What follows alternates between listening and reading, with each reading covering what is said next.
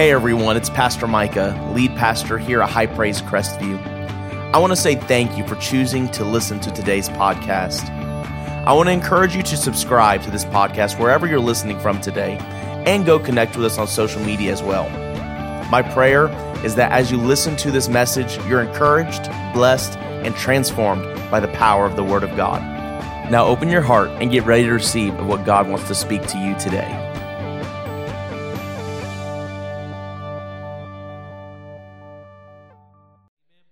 Grab your Bible, go to 2 Kings chapter 7.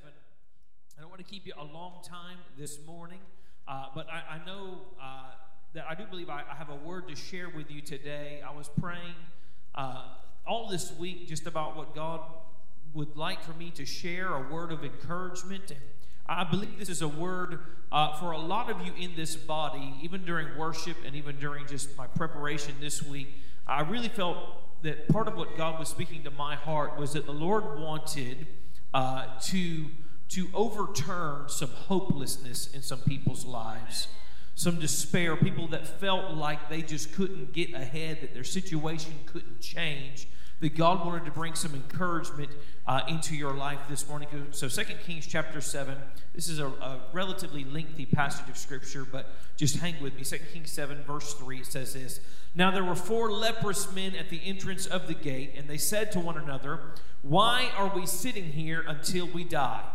If we say we will enter the city, the famine is in the city, and we shall die there.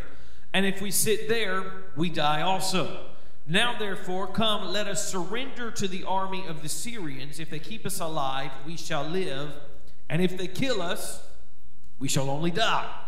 And they arose at twilight to go to the camp of the Syrians. And when they had come to the outskirts of the Syrian camp, to their surprise, no one was there. For the Lord had caused the army of the Syrians to hear the noise of chariots and the noise of horses, the noise of a great army. So they said to one another, Look, the king of Israel has hired against us the kings of the Hittites and the kings of the Egyptians to attack us. Therefore they arose and fled at twilight and left the camp intact, their tents, their horses, and their donkeys, and they fled for their lives. And when these lepers came to the outskirts of the camp, they then went into one tent and ate and drank and carried from it silver and gold and clothing and went and hid them. Then they came back and entered another tent and carried some from there also and went and hid it.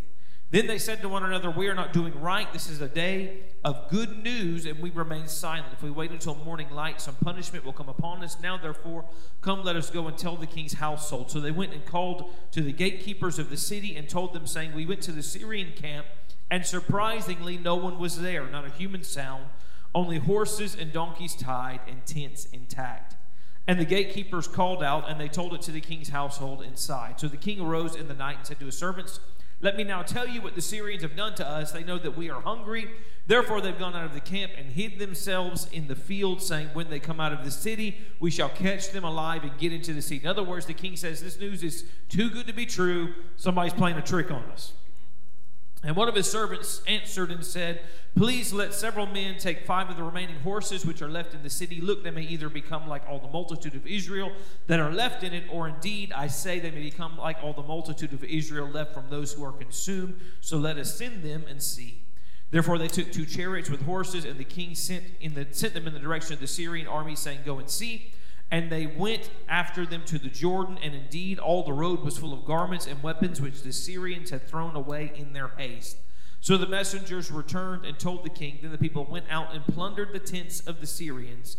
So a fine flour was sold for a shekel, and 2 seahs of barley for a shekel, according to the word of the Lord. Now the king had appointed the officer on whose hand he leaned to have charge of the gate. But the people trampled him in the gate, and he died, just as the man of God had said, who spoke when the king came down to him.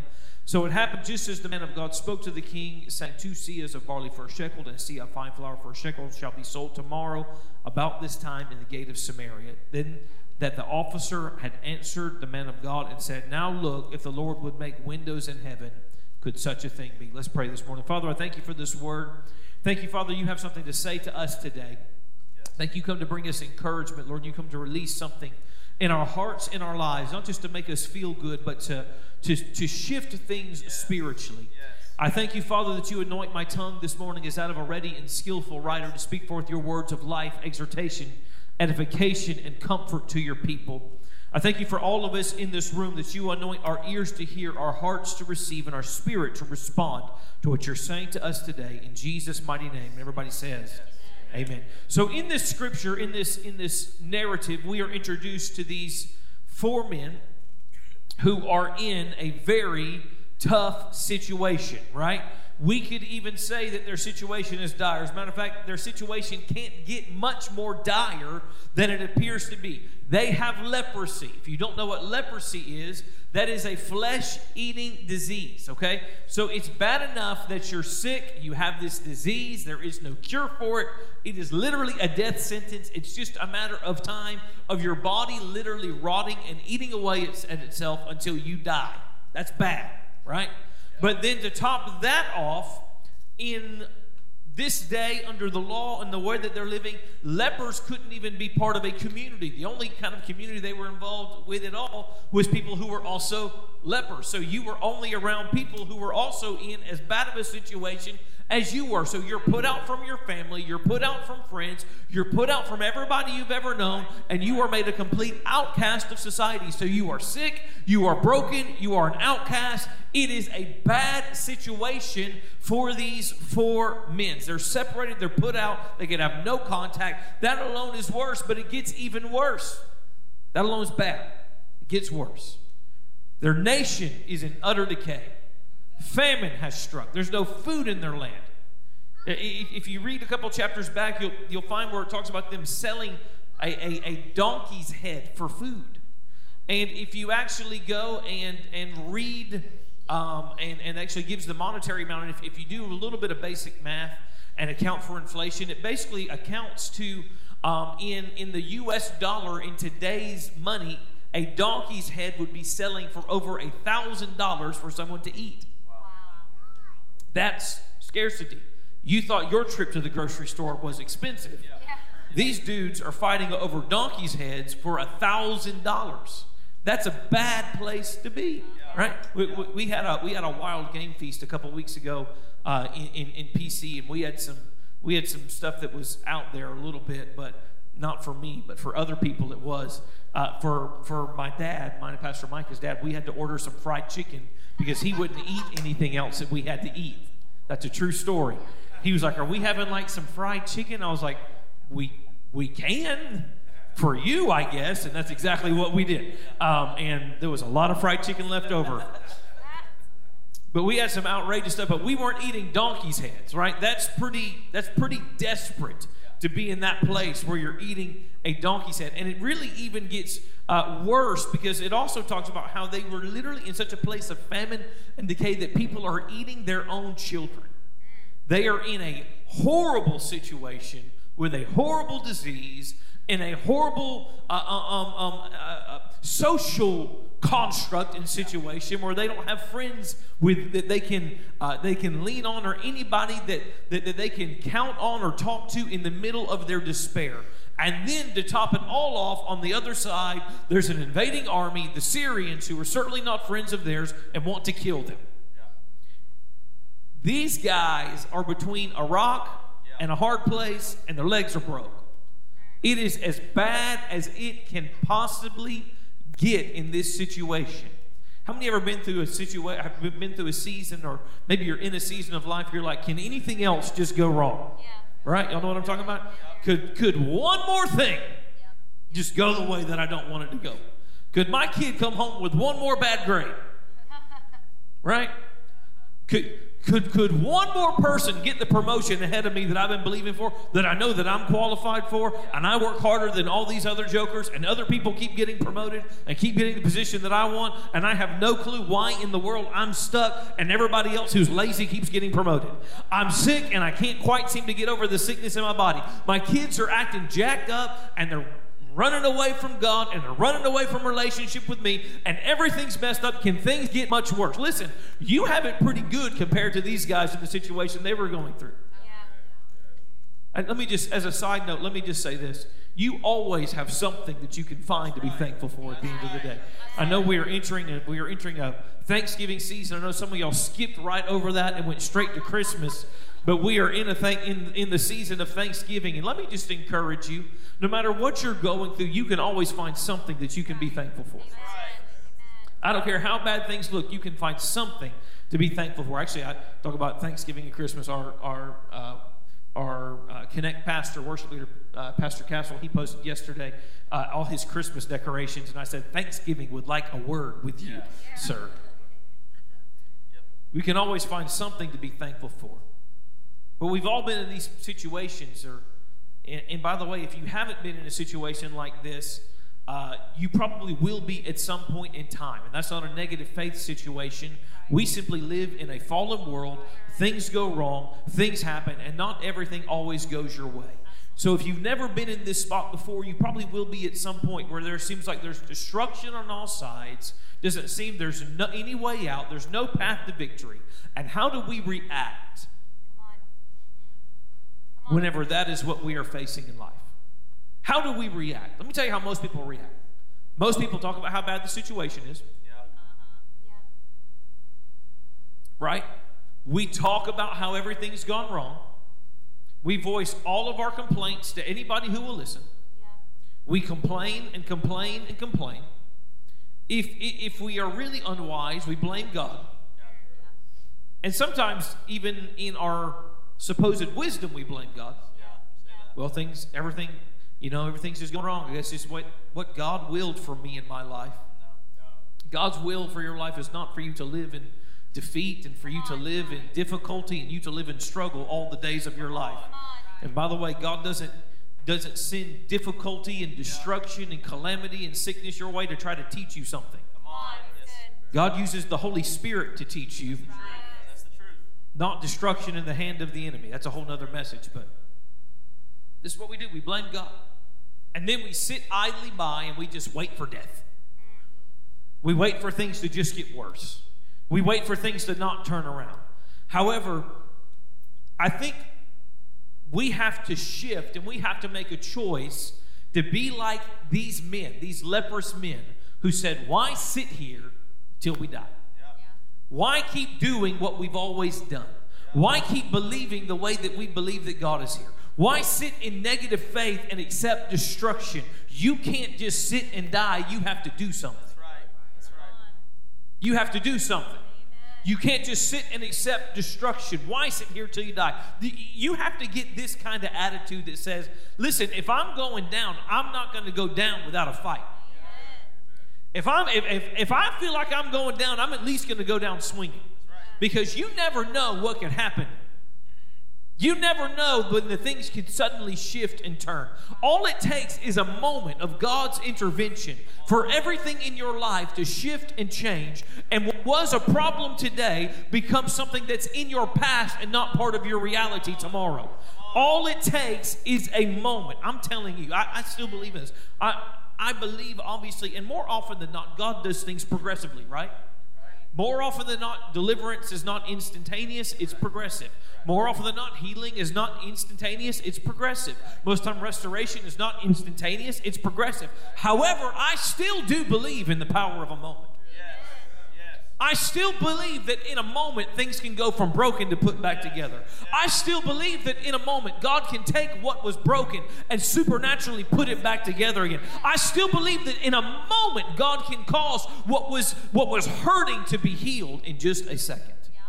And if nothing else, you need a moment to initiate a process. Even if it's not tomorrow, you need to start today to get where you're going in the future. You still need the initiation moment. It's time to get moving. In your financial situation, it's time to get moving. In your family situation, it's time to get moving. In your health, to get moving. Don't simply wait to die. Why accept the diagnosis and confine yourself to defeat? Yeah, that's good. I don't care what everybody else has told you. That's the way it's always going to be. Listen, well-meaning people will give you bad counsel. That's the truth. Absolutely. Yeah. Job's friends weren't evil. They were his friends. And it was Job's friends that told Job to curse God and die. That was bad counsel. Were they evil men? No. They were very well-meaning people that were tired of seeing their friend hurt. But they didn't see that. They couldn't see the end of the thing of where God wanted to take Job on the other side. Listen, you have to get vision for where God wants to take you even when nobody else has it. Come on.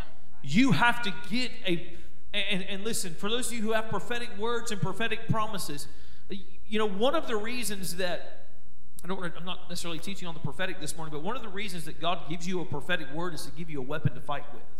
Right? That's why Paul tells Timothy to wage a good warfare with the prophecies that have gone over his life.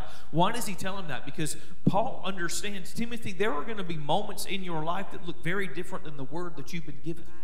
Yeah. How many ever had a word and then what happened in your life looked completely opposite of what the word says? As a matter of fact, more often than not, I've seen this. I want you to hear my heart in the way I say this. Sometimes I hate getting prophetic words. Right? Because I know that God's giving me a weapon for a battle I'm about to have to fight that I don't want to have to fight. I'm like, God, everything's good right now. I don't need any words. Y'all just leave me alone. Some people go to conferences praying to get words. I like try to hide in the back so I don't get a word. I'll give you an example. Whenever Josiah was, before he was born, when Miranda was in third trimester pregnant with him, we got this word from people that we love and respect, and I trust the accuracy of their prophetic word and that they hear from God. And they gave us this word, and they gave us this word that said this. I just see that when this baby comes, that your faith is going to go to new levels. And we go, yes, hallelujah, praise God, shout. Because she's going to have a baby, and our faith is just going to shoot to a new place. But that's not how it works. You know when your faith grows is when you have to fight battles you've never had to fight before. Right, yeah. Never had to fight before. And I'll make a really long story short, but Josiah ended up being 6 weeks early. We got this word, maybe a week or two before he was born. Josiah was 6 weeks early. He had the cord wrapped around his neck twice. He had a full knot in his cord. And whenever he was born, the phrase that they were using was still. He didn't breathe for the first 2 minutes of his life. And as a matter of fact, he was cold, he was gray, he was blue, he was lifeless when he was born. And then all we got whenever they were able to revive him was negative report, negative report, negative report, negative report. Well-meaning people who are giving us negative reports on his health and his future and his outlook. Whenever this baby comes, your faith is going to go to levels that it has never been at before. You know why? Because we had to believe like we had never had to believe before. Right? A word comes over your life to give you a weapon to fight with, not because it's going to be smooth sailing and you're just going to get there without any problem or difficulty or any bumps in the road. God gives you a word, and he forearms you knowing some battles that you're going to face in the days ahead. They told us whenever he was born that he would always be the smallest and the runt of the litter, and he'd always be tiny, and he would never really grow to be big, and that is not the case. Right? They gave us all of this prognosis, and I'm so thankful for doctors and nurses and everything they did, and I'm incredibly grateful and thankful. As a matter of fact, one of the nurses who was actually in the room when he was born attends our church now. But the thing is this, people may have one prognosis, but God has a different prognosis over your situation. They told us he'd always be small, he'd always struggle, he'd always have this, he'd always be that. And I literally remember one day when one of the very first days, of course, I'm a 24-year-old, or I guess I was 23, almost 24 whenever he was born. And we go into the NICU the first day that he is in there. And in my faith, I look at the nurse and say, when do we get to take him home? And she looked at me and said, you don't understand, sir. You have a very sick baby. He's going to be here a minimum of 6 weeks, probably more like 8 to 10. You're going to be here a long time. And even after you're done here, it's going to be a long road to haul. There's going to be a lot of problems and a lot of issues for all the days of his life. And she walked off, and I looked at Miranda, and I said, we just don't receive that in Jesus' name. I understand that they're going by what they see, but I just believe something different. He was in the NICU for 6 days. Came out of the NICU. Whenever we took him to his very first pediatrician's appointment to see his doctor after he got out, because we had to go within 24, 48 hours, something of him being discharged. Our doctor looked at him and said, he was premature. And we said, yes, sir. They said, well, if it wasn't for just his size, I would have no clue that he's premature because he has none of the other signs of prematurity. Listen, people may have a prognosis, but God has the final say. You don't have to live in hopelessness. You don't have to live in despair. And you don't have to accept just what everybody else says when you have a more sure word than what man has said. Why accept it? Keep moving. Don't settle. But this is what it comes down to. This is what separates the proverbial men from the boys. Is this: do you really believe it? Do you really believe what God said? Because if you really believe, you refuse to sit and accept destruction. You see, beginning to move requires faith. And many people would rather accept destruction than exercise faith. Because operating in faith requires exercising it. And let's just be real, a lot of people are spiritually lazy. Well, what do you mean? I mean, it requires you doing something. You can't just be like, God, you do it all. I'm just going to sit here and watch you do it. You have to get involved in the battle. You have to begin to do what you know to do. Listen, we have a nation and a culture and a society that's in decay because the church would rather complain than exercise faith. We have people that are really quick to post on Facebook or Twitter or Instagram or whatever about how bad everything is rather than do something about it. Well, you want to talk about how bad everything is? When's the last time you prayed for your coworker that had problems? Well, you want to talk about all the issues. When's the last time you gave to something that was reaching into somewhere? Come on. We in our city, we have our high school that's right down the road from us. Actually, the high school that my wife graduated from, my parents graduated from there. It's like 2.5 miles from the church, maybe, if even that. And they literally are basically, the whole school is on the chopping block because the school has graded so terribly the past couple of years. And essentially, it's like if they don't bring the grade up, then the school either has to find somebody to charter it to stay open, or the whole school just gets shut down. Well, whenever we heard about, and by the way, the school directly across the street from us, which is an elementary school, is in the same situation.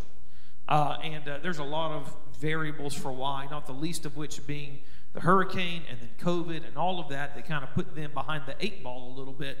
But you know what we didn't do as a church? We didn't sit and just complain about it and go, man, all those kids and parents are just so terrible and awful, and why in the world are they making everything look so bad? You know what we did? We got involved. That's right.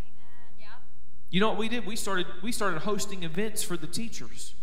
You know what we did? We went and we prayed over the grounds. You know what we've done? We have a partnership with the school, and I think we've had this for years now. Back to whenever Pastor Mike and Chelsea were still even there, we have a partnership with the school that anytime there's a kid that has a need, whether it's socks or a bike or a backpack or whatever it is that they need, they send us over a request form for that student, and it's filled like that. Within 24 hours, they get what they need. Because it's real easy to complain about the condition of something, but what are you doing to help fix it, right? You know what we did with the high school? We got involved. Our youth pastor is super involved over there. He's over there literally every week doing something. We're feeding basketball team, and we're feeding basketball and volleyball and football, and we're involved all over the place there. You know why? Because don't complain about what you're not willing to do something about. Don't just complain about your situation. What are you doing to help fix it? Don't just complain about the issues in your community. How are you involved to see things shift and change? That's right. Right? It's easy to complain. It's a lot more difficult to do something. Yeah. Here's the deal. God wants you to realize that whatever it is that you're facing difficulty in, that it's not over. It wasn't over for these men, and you're in a much better situation than these men. You have a more sure word of prophecy that says your situation is not over. You have the word that says your situation is over. Your family situation, your financial situation, your health situation is not over, but you have to really believe it. Because if you really believe it, you'll refuse to sit. You will. Beginning to move requires faith, but you can't say you have faith and be idle. James 2. You can turn there real quick if you want. I'm going to go ahead and start reading it. James 2:14 says this: "What does it profit, my brethren, if someone says he has faith but does not have works, can faith save him? And then down to verse 18, it says this, but someone will say, you have faith and I have works. Show me your faith without your works, and I will show you my faith by my works. Whew. I'm going to read that again. Someone will say, you have faith and I have works. Show me your faith without your works, and I will show you my faith by my works. In other words, he's saying, I'm not just going to say it, I'm going to live it. Verse 19, you believe that there is one God. You do well. Even the demons believe and tremble. But do you want to know, O foolish man, that faith without works is dead? Was not Abraham our father justified by works when he offered Isaac his son on the altar? Do you see that faith was working together with his works, and by works, faith was made perfect? And the scripture was fulfilled, which says, Abraham believed God, and it was accounted to him for righteousness, and he was called the friend of God. You see then that a man is justified by his works and not by faith only. Likewise, was not Rahab the harlot also justified by works when she received the messengers and sent them out another way? Let me put it this way. Let me really break this down for you in a real succinct way, right? Real succinct way. We have a lot of confessors and not enough doers. Simply believing in what you want isn't enough. Even James says, listen, you believe in God, good for you. Even the demons believe and tremble. What are you doing? What is your life saying? Your believing has to transfer to action. Your believing has to transfer to doing something. Your belief has to transfer in a way into activity, both spiritually and naturally, that begins to shift things, right? We put it for you this way. You believe God wants to bless you. Great. Get a job. Have a budget. Right? Don't spend money you don't have, because you can confess all you want the word, but what are you doing in the natural to see things shift? Right? You can prophesy about family restoration all that you want, but if you're being a jerk to everybody in your family, good luck seeing restoration. Maybe you need to let love grow in you. Right? You can believe for help all you want. Maybe you need to get off Netflix and go for a walk. Right? We have to pair our faith with some action. And by the way, another action you need to do with all of these things is prayer. Don't just talk about what you want. Pray for it, believe for it, intercede for it, stand for it. Your believing has to transfer to action. You can have enough prophetic words to fill a terabyte hard drive, and enough of them transcribed to fill a whole book. But unless you begin to move, nothing's going to change. Some people complain about their situation. That never goes anywhere. Others confess the word, and that's a good start. But the word should compel you to action. You can't be a hearer only of the word. You have to be a doer. Scripture is very clear about that. You have to be a doer of the word. And I'm just honestly, in today's world, I'm just tired of lazy believers. Can I just be honest? I'm just tired of people that are lazy and don't ever want to do anything. People that want to talk about it all the time but never want to do anything. Right? Talk is cheap. Say it again. Talk is cheap. I grew up in the era of the NBA when Michael Jordan was king. Anybody else know what I'm talking about? Right? And all you people that think LeBron is better, y'all need to repent.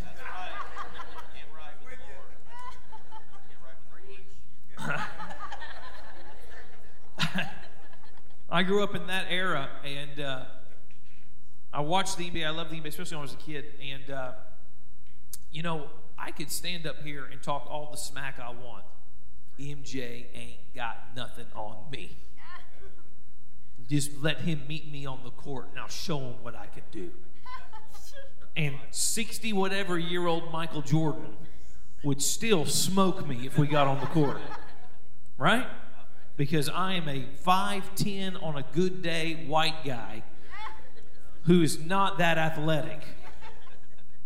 MJ would smoke me. I could talk a big game, but I couldn't back it up with what I do. And I'm just honest, just to be really transparent and honest with you, I'm tired of believers that talk a great game, but when it gets to being on the court, they can't back it up. I'm tired of people that have all the right things to say, but they don't do any of the right things. And oftentimes we end up in self-inflicted situations because we talk real well, but we don't do anything with it. And not every situation is self-inflicted. Sometimes we do the right things, life happens, things happen, and we end up in bad situations. But the good news is when that is the case, God will turn it around. So we see with these men. Far too often we're waiting for God to move, but God's waiting for us to be faithful and begin to step out. What's the worst that can happen? Your situation, you have leprosy. There's an army invading against you. What else bad could happen? Why are you not doing something different? Your situation can't get any more jacked up than it already is. Why sit still? So what happened with these 4 lepers, they began to change something. They began to shift their position.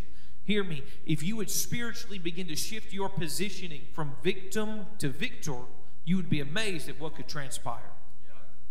Because God hasn't made you a victim.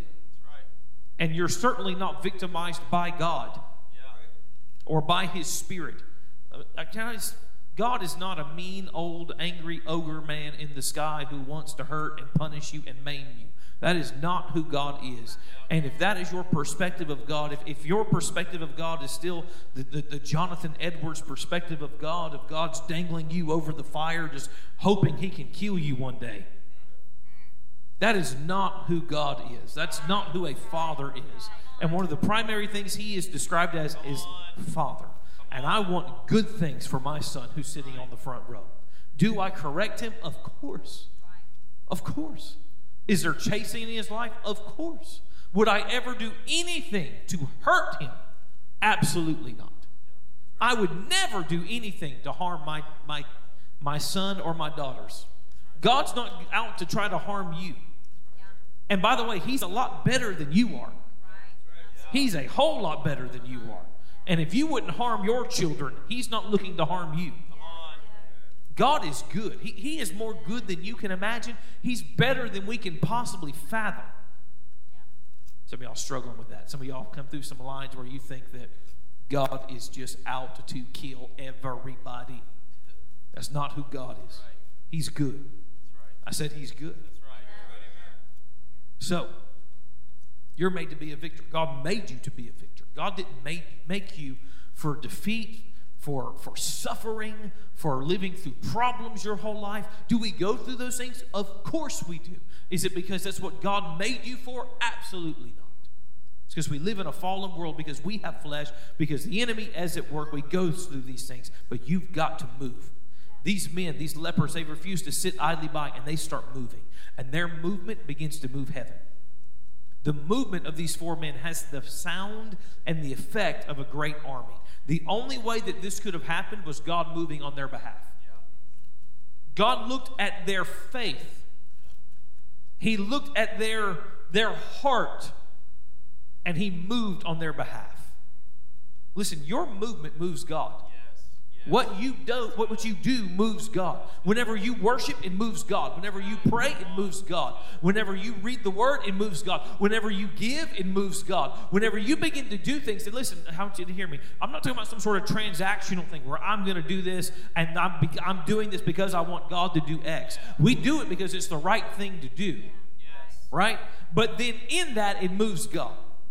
You might just be one mom who's believing, but when you move in faith, you're greater than a single person. Are you with me? You might be one father and mother who are standing in the gap for your children who are wayward, but I'm telling you, your heart begins to move God, and the effect is a lot greater than just what you are. There is a multiplied effectiveness whenever you begin to move in faith. It was the same action. It was 4 men moving, but what the Syrians heard wasn't 4 men moving. The Syrians heard a great multitude of people advancing. It was greater than the natural reality. God amplifies what you're thinking. You begin to move. Romans chapter 8, real familiar. But if God is for us, then who can be against us? When you actually start moving, nothing can stop you. Come on. And there's a fallout from this, and in a single moment, a city goes from devastation to plenty. Hear this. What the belief and the moving of these men didn't just impact them, it impacted everyone around them. Because whenever God begins to move for you, I believe this, there is an overflow that just gets on other people around you. Listen, you're going to be blessed in your workplace, but it's not just you. Your boss is going to get blessed because you get blessed. Come on. Your coworkers are going to be blessed because you're blessed.